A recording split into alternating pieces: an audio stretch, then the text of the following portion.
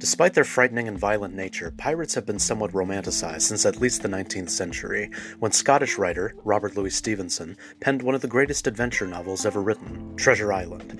The story has all the trimmings of what have become the classic pirate tropes, including an old map, a hidden treasure, and a cast of salty old sea dogs hell-bent on finding said treasure, no matter the cost.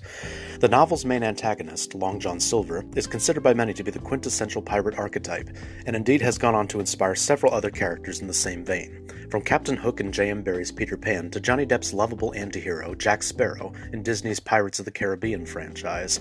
While each of these characters have become iconic in their own right, they're still a far cry from the actual flesh-and-blood figures from what's become known as the Golden Age of piracy. Between 1650 and 1730, these rogues ruled the seas, interrupting trade and commerce from the British colonies on the east coast of America to the ports of India and Southeast Asia. Of all the legendary figures to emerge from that unprecedented period, however, perhaps none was as infamous, notorious, and fearsome as Edward Teach, who is perhaps better known by his given name, Blackbeard. From mysterious origins, he rose to prominence in the late 17th century, and, by the early 18th century, had become the scourge of the Caribbean as well as the eastern seaboard of British America.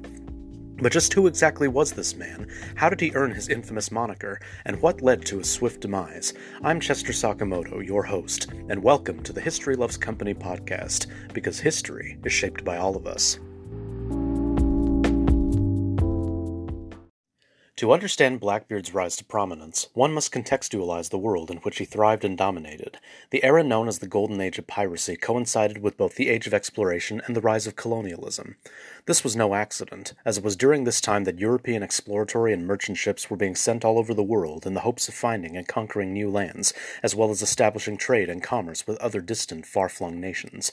As to be expected, the aforementioned ships returned with the spoils of the places they'd vanquished and or contacted.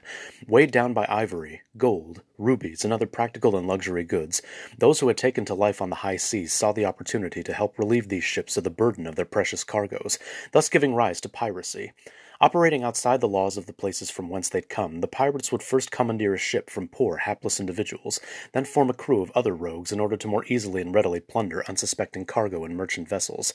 The hierarchy on a pirate ship was surprisingly democratic. They lived by a code in which everyone on board was allotted their fair share of the loot, but also held to a standard of respect for one another, and even offered compensation to their ill or wounded brethren. It was against this backdrop that the subject of today's episode ascended from obscure beginnings to the ranks of the most nefarious and fearsome figures not just of the day, but in the whole of history. The man who would become Blackbeard was born Edward Teach, presumably in Bristol, then the second largest city in England, sometime around 1680. Though little is known of his early life, it's believed that he served as a sailor on privateer ships, that is, those private vessels commissioned to engage in maritime warfare during Queen Anne's War, which raged for 11 years between 1702 and 1713 in and around Britain's colonies in America. Historians generally agree that he was literate, leading some to believe that he may have come from an affluent family, though this remains purely speculative. What is known, however, is that sometime in the early 1710s, he relocated from Jamaica, the reason for his being there unknown, to the island of New Providence in what's now the Bahamas. The island at the time was the equivalent of a frontier town in the days of the Wild West, far enough away from the mother country, England, of which the Bahamas became a subject in 1648, to be properly policed. New Providence came to be regarded as a place of refuge, a safe haven of sorts, amongst pirates and other seafaring scoundrels from which they could both operate and seek shelter from their various criminal activities. So it was, around 1715, that Teach first met Captain Benjamin Hornigold, a pirate of considerable renown at the time, on the island of New Providence, and was recruited onto his crew. So began Edward Teach's brief, albeit enduring, career as a pirate. Under Hornigold's leadership, Teach quickly ascended to the ranks of Master Buccaneer. In 1716, the captain placed him in charge of a sloop they had taken over and allowed him to oversee part of the crew. A year later, they captured 2 cargo ships, one out of Cuba carrying 120 barrels of flour, and another out of Bermuda with 100 barrels of wine. Just days later, they struck once again, this time claiming the cargo of a ship bound for Charlestown, now Charleston, South Carolina, from Madeira in the North Atlantic. It was during these sprees with Hornigold and his crew that the first mention of Teach was reported by one Matthew Month, the captain of an anti-pirate patrol for the colony of North Carolina. Referred to as Thatch by Month, Teach was described as, quote, operating a sloop of 6 guns and about 70 men, Unquote.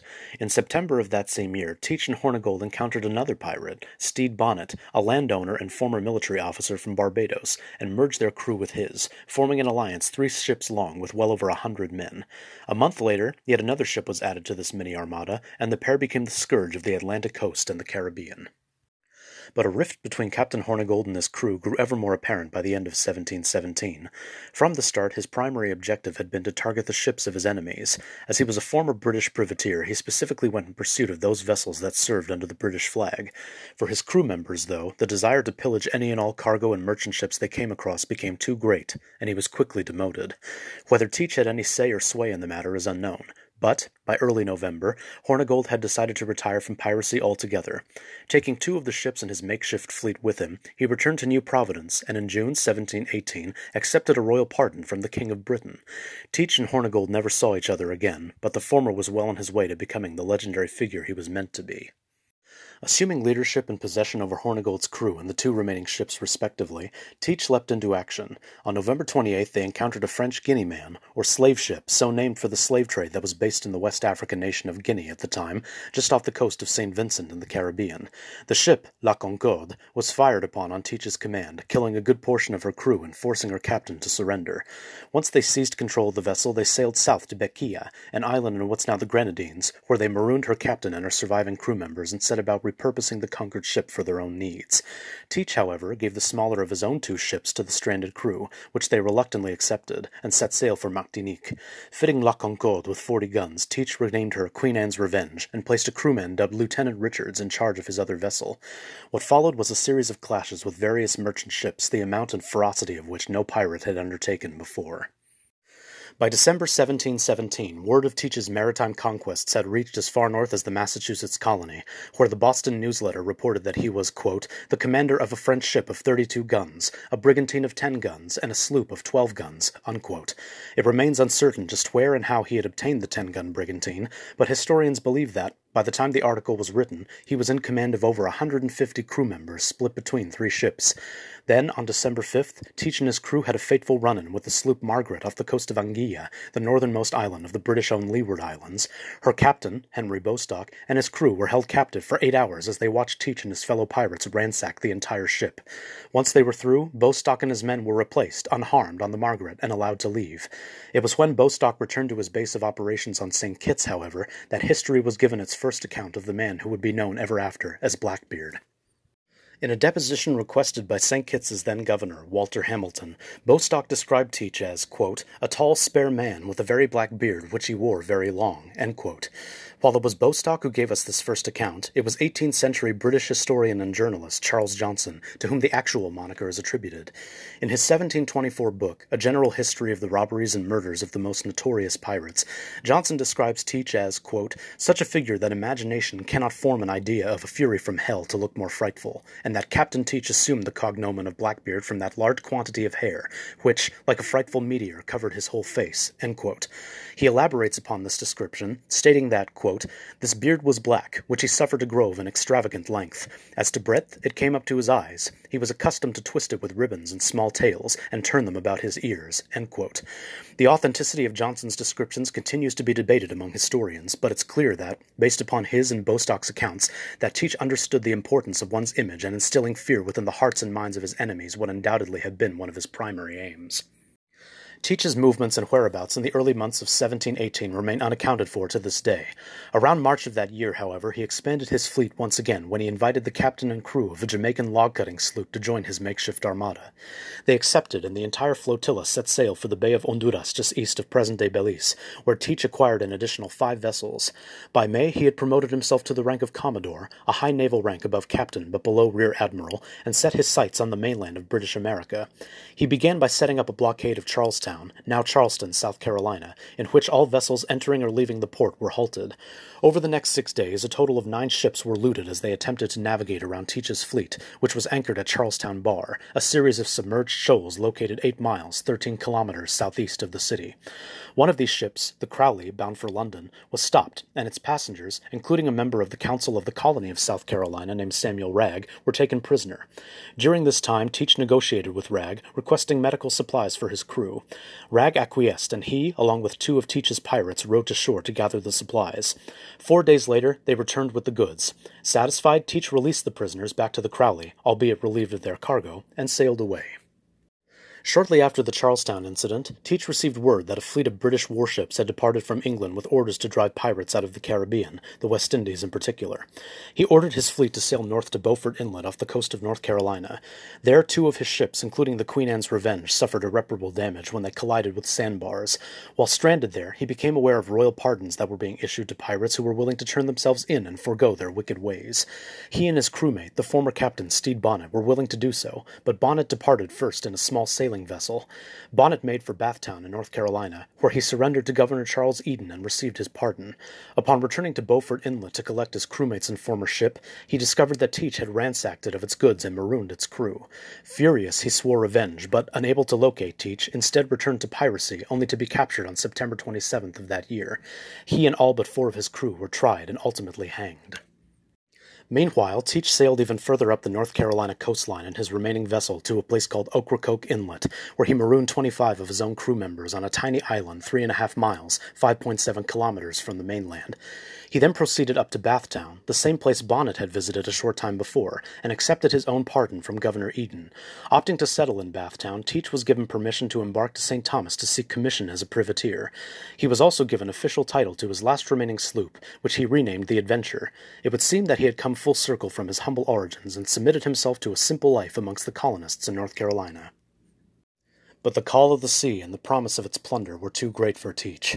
By late August he had returned to piracy. He took down 2 French merchant ships, looting both and stealing one back to his base of operations on Ocracoke Island. It was here that he would spend his remaining days, favoring its vantage point and prime location between British America's northeast colonies and the Caribbean. It also attracted such notorious figures as Charles Vane, Israel Hands, Calico Jack, and Robert Deal, with whom Teach spent many nights of amicable drinking. Teach's presence and exploits along the eastern seaboard concerned many colonial officials, most notably the governor of Pennsylvania. He sent out 2 sloops to search in vain for Teach and his pirate cohorts, but to no avail. When Alexander Spotswood, the governor of Virginia, tried his hand at their capture, however, he pulled out all the stops to ensure that no further acts of piracy would disrupt and terrorize colonial affairs. Spotswood's approach was almost totalitarian, to say the least. Acting under direct authority and orders from the British Crown, he sent out warrants for the arrest of all former pirates in Virginia to inquire after Teach's whereabouts. This bore little fruit, until he came in contact with one William Howard, who had served for a time under Teach as quartermaster aboard the Queen Anne's Revenge. After a brief but fierce legal battle between Howard and Spotswood, in which the former accused the governor of wrongful arrest and imprisonment, Spotswood was able to obtain valuable information. Through Howard, he learned that Teach was anchored at Ocracoke Island. Personally funding the venture, he hired the captains of the HMS Pearl and HMS Lyme, Gordon and Brand, respectively, to travel overland into North Carolina to Bathtown, while Lieutenant Robert Maynard, also of the HMS Pearl, was ordered to approach the town by sea with 2 commandeered sloops, the Jane and the Ranger. No doubt driven in part by the hefty reward offered by the Assembly of Virginia, Maynard and his forces set sail on November 17th, while Gordon and Brand disembarked 6 days later, both arriving within 3 miles, 5 kilometers of Bathtown on November 23rd. It was just after sunset on the evening of November 21st that Maynard found Teach and his pirate comrades anchored at Ocracoke Island. He had learned of their exact location from ships he'd stopped on the way over. Unfamiliar with the surroundings and terrain, he decided to wait until the following morning to carry out his attack. Stopping all incoming traffic so as not to give away his position, he posted lookouts on both the Jane and the Ranger to ensure that Teach couldn't escape to sea. Teach, whose guard was down due to his entertaining his cohorts, hadn't thought to set a lookout. The trap was set. At daybreak the following morning, Maynard and his forces sprang into action. The 2 sloops were quickly spotted by Teach and his crew, who immediately took to the Adventure's deck. After a series of skillful maneuvers, the Jane and Ranger and the Adventure exchanged small arms fire before Teach commanded his crew to cannon blast Maynard's sloops. The result was devastating. 20 of Maynard's men on the Jane were either incapacitated or dead, while 9 had suffered a similar fate on the Ranger. Soon all 3 vessels inched dangerously closer and closer to one another. The lieutenant, who had kept a sizable portion of his men below deck in anticipation of hand-to-hand combat, warned his men to be at the ready. Within minutes, the Adventure's grappling hooks found their way onto the Jane's severely damaged deck. Teach and his crew climbed aboard, but were surprised and overwhelmed by Maynard's forces, who kept coming in droves from the sloop's hold. In the scuffle, the lieutenant and the pirate exchanged gunfire from their flintlocks before tossing them aside, thus resorting to their cutlasses. What ensued was a swashbuckling sword fight of epic proportions. Teach, seemingly gaining the literal upper hand, managed to destroy Maynard's sword, but, in the melee, had been isolated from his crew. Thinking quickly, one of the lieutenant's men drew his own sword and slashed Teach's neck. Severely wounded, he was surrounded and virtually hacked to death by Maynard's forces. Those pirates still alive quickly surrendered and were taken prisoner aboard the Ranger. As for Teach, his body was tossed overboard into the waters of the inlet, but not before Maynard cut off his head and proudly displayed it on the Jane's bowsprit. In the days that followed, Teach's loop was auctioned off for the price of £2,238 sterling, an exorbitant amount at the time. His crew members were taken back to Virginia, where they were jailed on charges of piracy. At long last, the man who'd come to be known as Blackbeard was no more.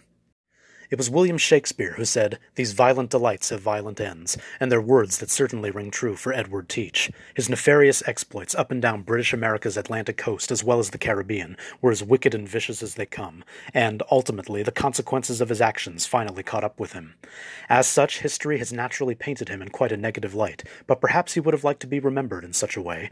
His legacy has outlived him, certainly all the way to our modern era, and it shows no signs of stopping. From Robert Louis Stevenson's Treasure Island to Disney's Pirates of the Caribbean franchise, a part of Edward Teach continues to live on.